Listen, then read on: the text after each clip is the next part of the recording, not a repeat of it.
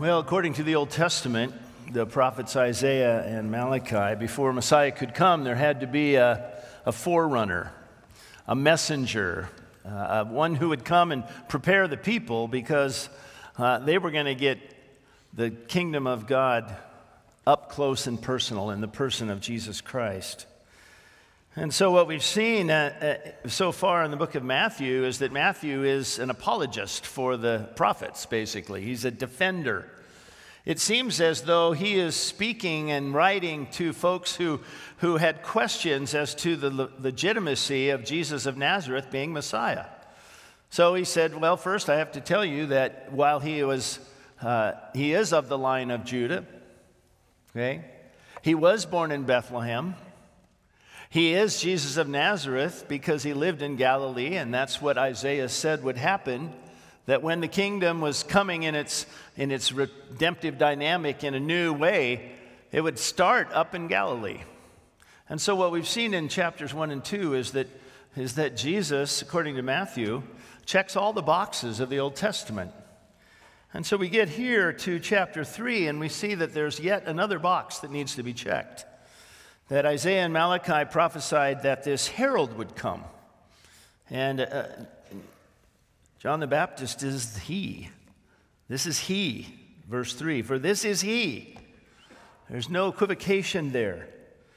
So first, Matthew wants us to understand the person and the role of John the Baptist. So we're going to kind of be journalistic today. We're going to ask questions. Who was he? Okay, what did he do? How did he do it? What was his message? What was his role? And we're going to see that in 12 short verses. First thing that happens is we see that he is God's herald.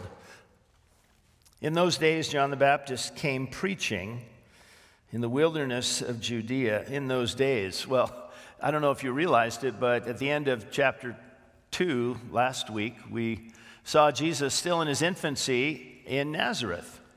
Now it's like 30 years later. Matthew doesn't seem, as most of the other gospel writers, don't seem all that interested at all really in the way he was raised and where he was and what he did and you know, when did Joseph die? Because later on we see that his mom and his brothers and sisters are there, but Joseph's not. So there's all kinds of stories about that, quite frankly. But that's not what Matthew wants us to get. So the next thing in the prophetic checklist is that a forerunner had to come. And so John appears without introduction, without fanfare. If you didn't know Luke's gospel, you wouldn't know that his mom was Elizabeth and that somehow Elizabeth and Mary were related. The King James says they were cousins. That's since been understood to probably not be the best translation. We're not exactly sure, but certainly when Elizabeth was pregnant with John, and Mary, pregnant with the Messiah, came in the room, the baby in Elizabeth's womb was excited. He was already preparing for the Messiah. And so Matthew just says he came preaching. Now, I'm a preacher, okay? So I have to tell you that this word preaching, you ready to learn a little Greek? Kerux. Isn't that just a great word? Kerux. And the message is the kerygma, and what I'm doing right now is kerusoing. I just made that up. The thing is about that word group that's used here to describe John the Baptist that it's never used of anything written. It's always used of the verbally declared message of God. And that's who John the Baptist was. And where is he? He's out in the wilderness of Judea. Now, the wilderness is a desert place where hardly anything will grow. And we have a beautiful picture of it. Kind of looks like Southern California, quite frankly. Not that one. I'm seeing it. It's right back there on the, oh, there it is. Look at that. That's a picture of the Judean wilderness. And you can actually see a road down there. And that is probably the valley that those who would go up to Jericho from Jerusalem and back and forth, probably that same route. But he's in the wilderness. And he comes announcing, it says, the kingdom of God. In those days, John the Baptist came preaching in the wilderness of Judea, repent, for the kingdom of heaven is at hand. Now, again, I want to take a little bit of time to talk about this thing called the kingdom. And I've done it before, and I've done it, probably continue to do it, because it's a subject that's, a lot of ink has been spilt on it. And I just want you to know the general understanding that I have of it. The word kingdom is found, you don't have to keep notes, but 157 times in the New Testament.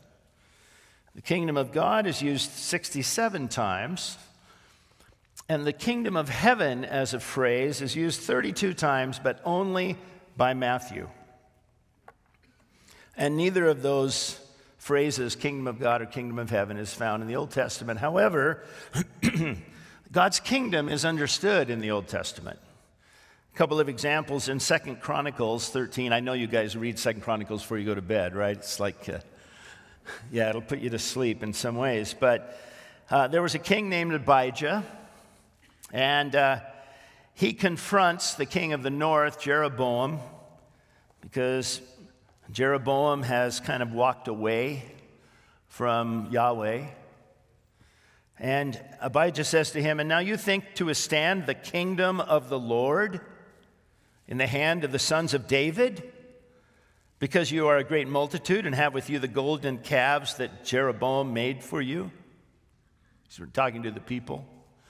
And he says, the kingdom of God is already there. The kingdom is there. David is a representative of it.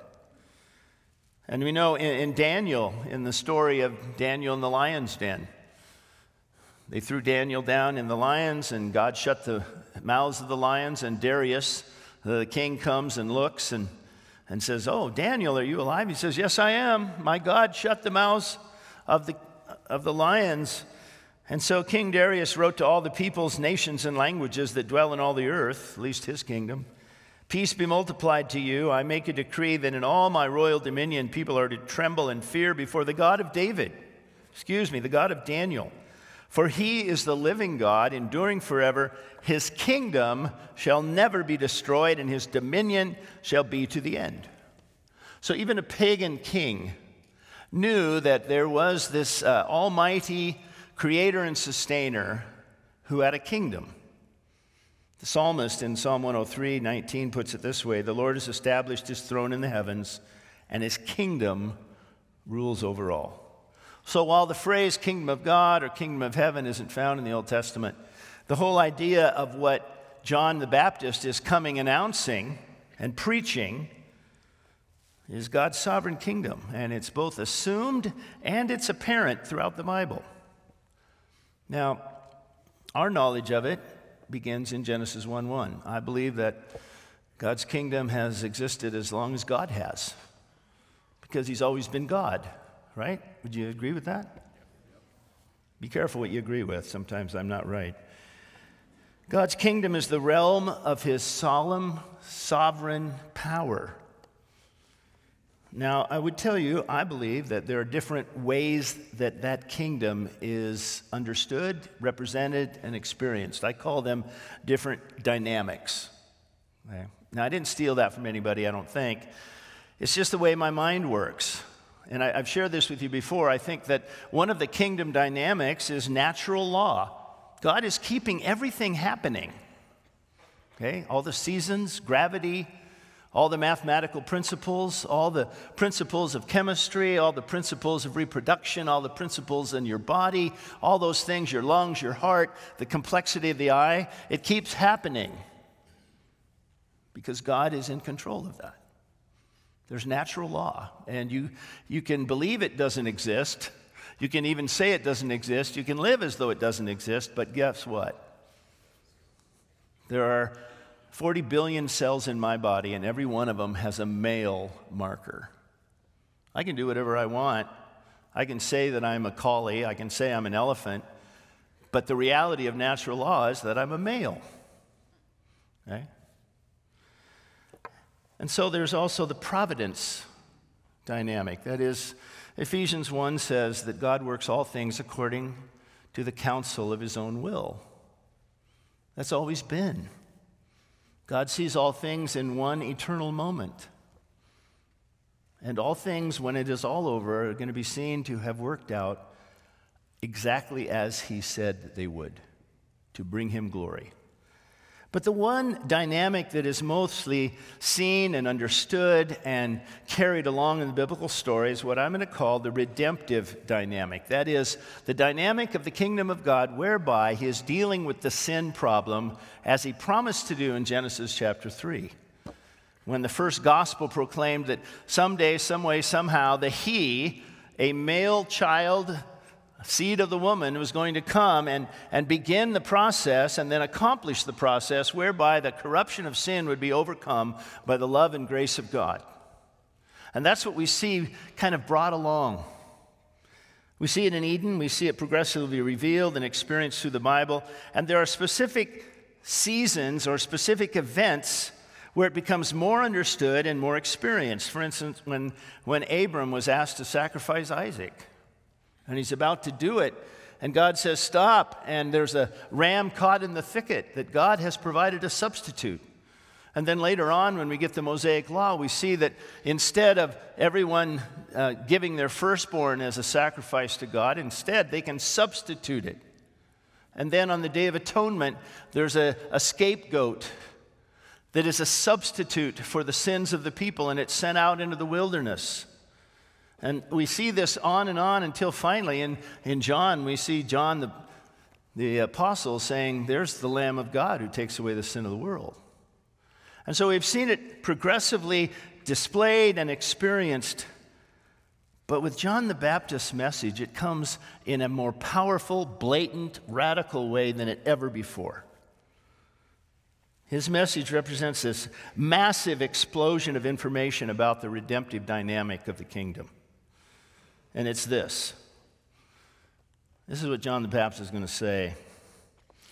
The redemptive dynamic is coming in the person of Messiah, and he is about to look right in your face. And he's going to walk around amongst you, and his powerful presence and his teaching and his preaching is going to confront you and your hearts and your biases and your religious hypocrisy in a way that you've never understood and never saw. That's what, boy, I'm going to get excited any moment. That's what Matthew is saying, that John came, repent, for the kingdom of heaven is right in front of you. You won't be able to deny it. Well, you can deny it, but you can't ignore it. Jesus Christ, the Messiah, is going to burst on the scene here. He's going to do things that no one else has ever done.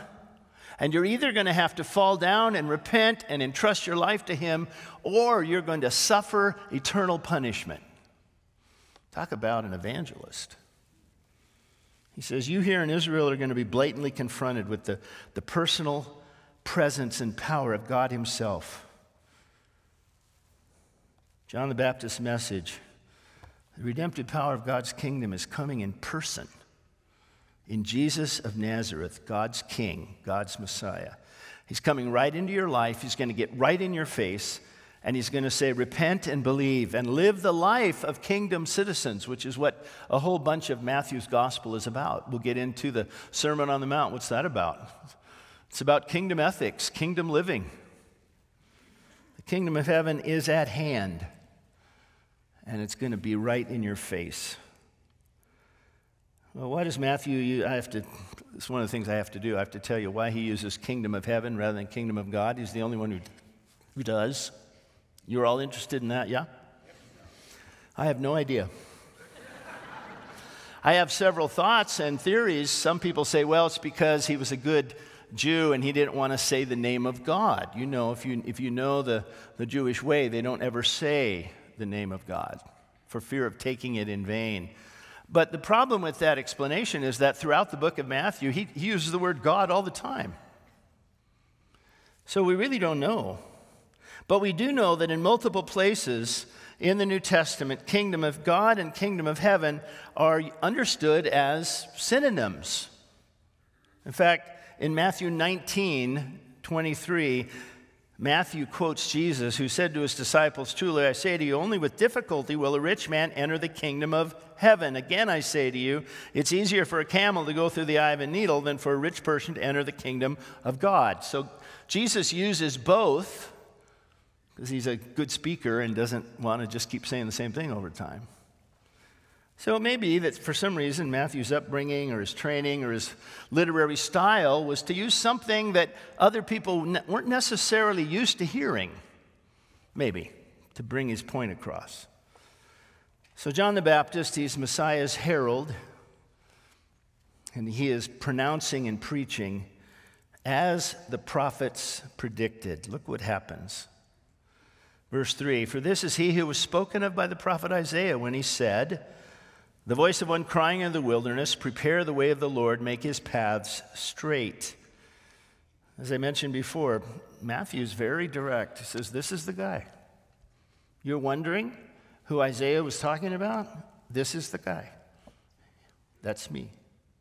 I am the voice crying in a wilderness. He gets that from Isaiah 40, verse 3. A voice says, "In the wilderness, prepare the way of the Lord, make straight in the desert a highway for our God." Now, the Hebrew text of Isaiah 40 actually starts with, "In the wilderness, prepare the way of the Lord." So John's being in the wilderness is part of his message. The wilderness becomes kind of the set, the movie set, where he is acting out the role that he has been given. And in a way, it's supposed to symbolize Israel's religion, that it's no longer flourishing. It has been devoid of the nourishment, the waters of life that only are found in their God. In John 1, John actually applies this to himself, John the Baptist. A bunch of people came to him, and the priests and the Levites of Jerusalem asked him, this is in John 1:19, "Who are you?" And he confessed and did not deny, but confessed, "I'm not the Messiah." Okay, I'm not the guy. "Are you Elijah?" "Nope." "Are you a prophet?" "Nope." They said to him, "Who are you?" And he quotes Isaiah 40, "I am the voice of one crying out in the wilderness, make straight the way of the Lord." Prepare the way of the Lord. He's come to prepare Israel for the message of Jesus because it's radical. He's going to say, "You've heard this in the Sermon on the Mount. You've heard this is what they've taught you, but I say." Now, he doesn't change, he just corrects. Because they're like an old shelf. They have put layers and layers and layers of varnish and paint on the law. And Jesus says, no, this is what the law means. John brings a radical message that the religion that's currently being believed and practiced by Israel is fatally flawed. And so he says, make his paths straight. So he says, basically, you guys, these are the straight paths, the paths of righteousness that Psalm 23 talks about, and that's how God is leading, and you're to follow him in the paths of righteousness for his name's sake, even if it leads you into the valley of the shadow of death. But they had made different paths. They'd taken the paths of the Lord, and they said, no, let's go over here for a while. Let's go this way, and let's do this. Let's have a new way of pleasing God that doesn't call upon us to actually have lives that are ethical and morally right. We can just build this facade of legalism and live behind it. And Jesus is going to come, and he's going to point them in the eye, and he's going to say, that's wrong. So as we study Matthew's gospel, we'll see just how much Jesus' message is prefigured in what John says. In fact, in this text that we're looking at, I sure hope we get done with it, don't you? There are 7 different things that John says here that Jesus says later. The whole idea of brood of vipers trying to escape judgment is Jesus. Repentance, producing good fruit, calling people children of Abraham as though that were something that was enough. That fruitless trees will be cut down and burned, that there's going to be judgment, that grain is going to be gathered into the granary, but the chaff is going to be burned. All these themes we're going to find in Jesus. But there's another prophet that we see being used here. In verse 4, Now John wore a garment of camel's hair and a leather belt around his waist, and his food was locusts and wild honey. I know what you're thinking. Matthew, we don't care what he dressed like. I really don't care what he ate, right? Isn't that what we're modern? Why are you going to that? Well, I'll tell you why. But Matthew, having identified John the Baptist as the fulfillment of Elijah's prophecy, now has to deal with what Malachi said. And for you Italians, that's Malachi, the only Italian in the Bible, okay? Because Malachi said this in chapter 3, verse 1. God said, I will send my messenger, and he will prepare the way before me. And the Lord whom you seek will suddenly come to his temple, and the messenger of the covenant whom I delight, behold, he is coming, says the Lord of hosts. So they understood that before Messiah came, there would be someone coming first. In fact, Malachi goes on in chapter 4, verse 5 to say, behold, I will send you Elijah, the prophet, before the great and awesome day of the Lord. Now remember, by the time Malachi wrote, Elijah had been carried to heaven in a whirlwind. So this is somebody who comes in the spirit of Elijah. Well, who was that? Well, John does his best to show up like Elijah. He's got clothing made out of camel hair, okay, which was a cheap way to have clothing that the poor and the simple and the austere of that day would have, in great contrast to the silk and robes and all of the finery of the religious elite in Jerusalem. You see, we have a thing here at Grace Baptist in our communications department that says everything speaks. That means the way we do sound tells something about us. We want to do things in excellence. The way we talk, the way our building is, the way we take care of our trees. We have two guys who work on our trees and our bushes and our lawn and keep them really nice. Why? Because we think God has given us this, and we ought to really steward it. Everything speaks. In John the Baptist's case, everything preaches. Okay? His clothes made out of camel's hair and a leather belt to cinch him up. Look what it says in 2 Kings. Well, you don't have to look, I'll tell you.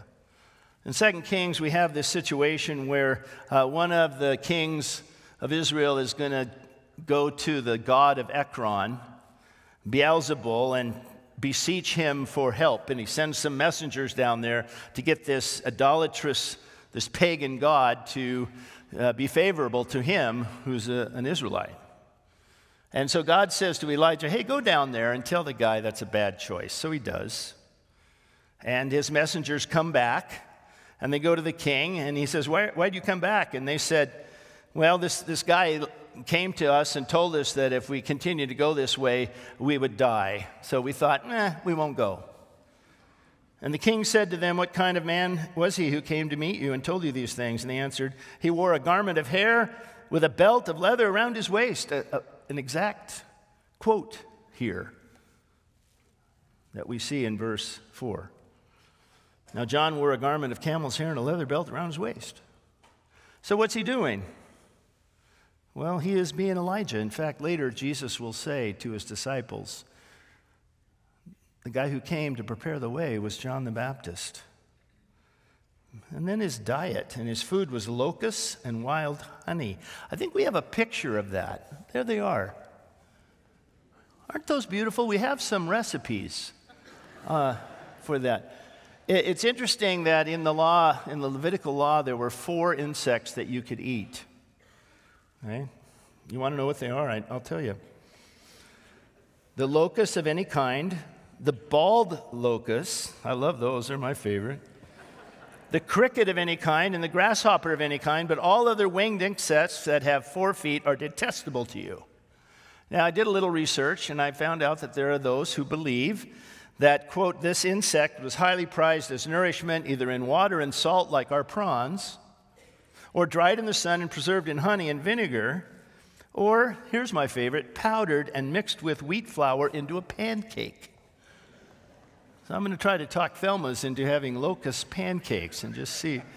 Well, what are we talking about here? And wild honey. John's dress and his diet were stuff of simplicity, of austerity. in very great contrast to the finery and the convenience and the comfort religiously of the people in Jerusalem. So he dressed and preached a different way of life that the coming of Messiah would bring. Well, how did he do it? Well, I don't know, but I better do it fast, right? Verse 5, Jerusalem and all Judea and all the region about the Jordan were going out to him. Now, Matthew's using hyperbole, just like he did back in chapter 2 when the wise men came to Jerusalem and it said Herod was really upset and all Jerusalem with him. He's not saying that everyone, including all the Roman soldiers in Judea, went out to see John. He just said that he drew such a crowd. The power of his message, the distinctiveness of his message and his Elijah-esque persona. He was probably 20 miles from Jerusalem, and they would go out, spend a while to get there and spend time there. And they were baptized by him in the river Jordan, confessing their sins. We have a picture of that. We're not sure exactly where he was baptizing, but just to give you an idea of what was going on, out in the wilderness, the Jordan River, he found probably a pool, a bend, and people were coming, and he was baptizing them. Now, baptism was certainly something that was well known, but usually just in terms of ceremonial cleansing. It was done over and over and over. When you went into the temple, there were a mikveh, and you'd walk through that every time you went in. And if you were in Qumran, you did it before every meal. But John's baptism was distinctively Christian. By that I mean it's a one-time event. We don't baptize people over and over and over because it is a picture of identification with an organization, with an ideology, in this case, with John's message. And what was his message? Repent. Repent. Turn from your ways. Confess your sins. And we see that message in verse 7. And he saw many of the Pharisees and Sadducees coming to his baptism, and he said to them, this is a great way to win friends and influence people. You brood of vipers. Now, we don't have to assume that they necessarily came to be baptized, but obviously they were given the impression that, yeah, we're here, and we want to be part of this. One of the hardest things in ministry for me is to measure repentance. But this is what I know. The prodigal son is my metric. He's in with the pigs. He comes to his senses. He realizes that what he did was wrong. Regardless of what other circumstances drove him to do it, regardless of how his dad treated him or his brother, whatever, doesn't mention it. He says, I have sinned. I'm going back to my dad, and I'm just wanting relationship. I'm ready to be his servant. I don't even need to be a son. I don't deserve to be a son. So to me, repentance is when you realize what you've done is so wrong before the face of God, and all you want is to be forgiven and to be restored in relationship. You may never have the privileges you had before because there are some sins, like David's, that have consequences that reconciliation doesn't do away with. And so what we see is John looking at these Pharisees and Sadducees and saying, you guys, you know, who warned you to flee from the wrath to come? In other words, who shot an arrow of truth so deeply into your heart and conscience that you have awakened to the reality that you will face God's judgment and not his acceptance when the day of reckoning comes? And has it really scared you to the place where you are willing to come here and humble yourself and be baptized? And he's saying, I don't think so. You guys are just looking for another merit badge. You're just trying to look like you're doing well. He says, here's the fruit that is required. He said, before I accept that you are truly repentant, bear fruit in keeping with repentance. You see, when we repent of our sins, we turn from it. We turn from the pride that kept us in it. We turn from the rationalizing that allows us to minimize it. We turn from the anger at what's been done to us. And we repent before the Lord and we say, I'm not fit But Lord, I believe your promise that you will work in my life to make me more like Jesus. True repentance will manifest itself in our lives, not merely on our lips. And then he asked a question, and then he warned them, and now he gives them the obstacle that is probably keeping them from the repentance in verse 9. And don't presume to say to yourselves, oh, we have Abraham as our father. I tell you, God's able to, from these stones, to raise up children for Abraham. Man, talk about a feisty guy. He's talking to the elite of the Jewish nation, who we are Jews. We're not dogs like the Gentiles. We are sons of Abraham. So John here is proclaiming a very persistent theme in Jesus' ministry, that mere ethnicity has never guaranteed a right relationship with God. God doesn't have any grandchildren. He only has children. Now, Paul tells us in Romans 3, and I'm sure you remember when I brilliantly exposed that chapter, there is great benefit in being Jewish. To them are the fathers, to them is the Old Testament, to them are the promises. And yet redemption from depravity and confession and forgiveness of sins has always been by the grace of God through faith in God's promise to justify the ungodly through the redemptive accomplishments of Jesus Christ. You know, in our day, it's not so much that we would say, oh, I'm Jewish, although my brother thinks we are. We have a different way of saying it. Well, I'm Christian. You know, I was baptized in this, and I've been going to church, and I give some money, and I go on a mission trip. But notice the reality here. Verse 10, even now the axe is laid at the root of the trees. He's saying judgment is coming. Every tree, therefore, that does not bear good fruit, not just any fruit, but good fruit, the kind of fruit God says comes from faith, comes from a transformed heart, comes as evidence that the Spirit of God is alive and well and unrestricted in your life and my life. I told you last week that I was just ticked off about everything. Somebody was nice enough to bring that up and asked how I'm doing. I'm better. I read the book of Philippians. Rejoice in the Lord always, and again I say rejoice. So what do we do? What do we do when the Spirit of God uses the Word of God in our lives? Do we just say, well, I must be okay. I went forward, I signed a card, I did this, I gave my life. When Martin Luther tacked the 95 Theses on whatever church door, Wittenberg, supposedly, the very first one says, Jesus said the life to repent was a lifetime of repentance. A lifetime of repentance. Never getting to the place where, regardless of our position, how many verses we've memorized, what our degrees are, of being able to look in the mirror of God's Word and say, you know what, I don't measure up even to my standards.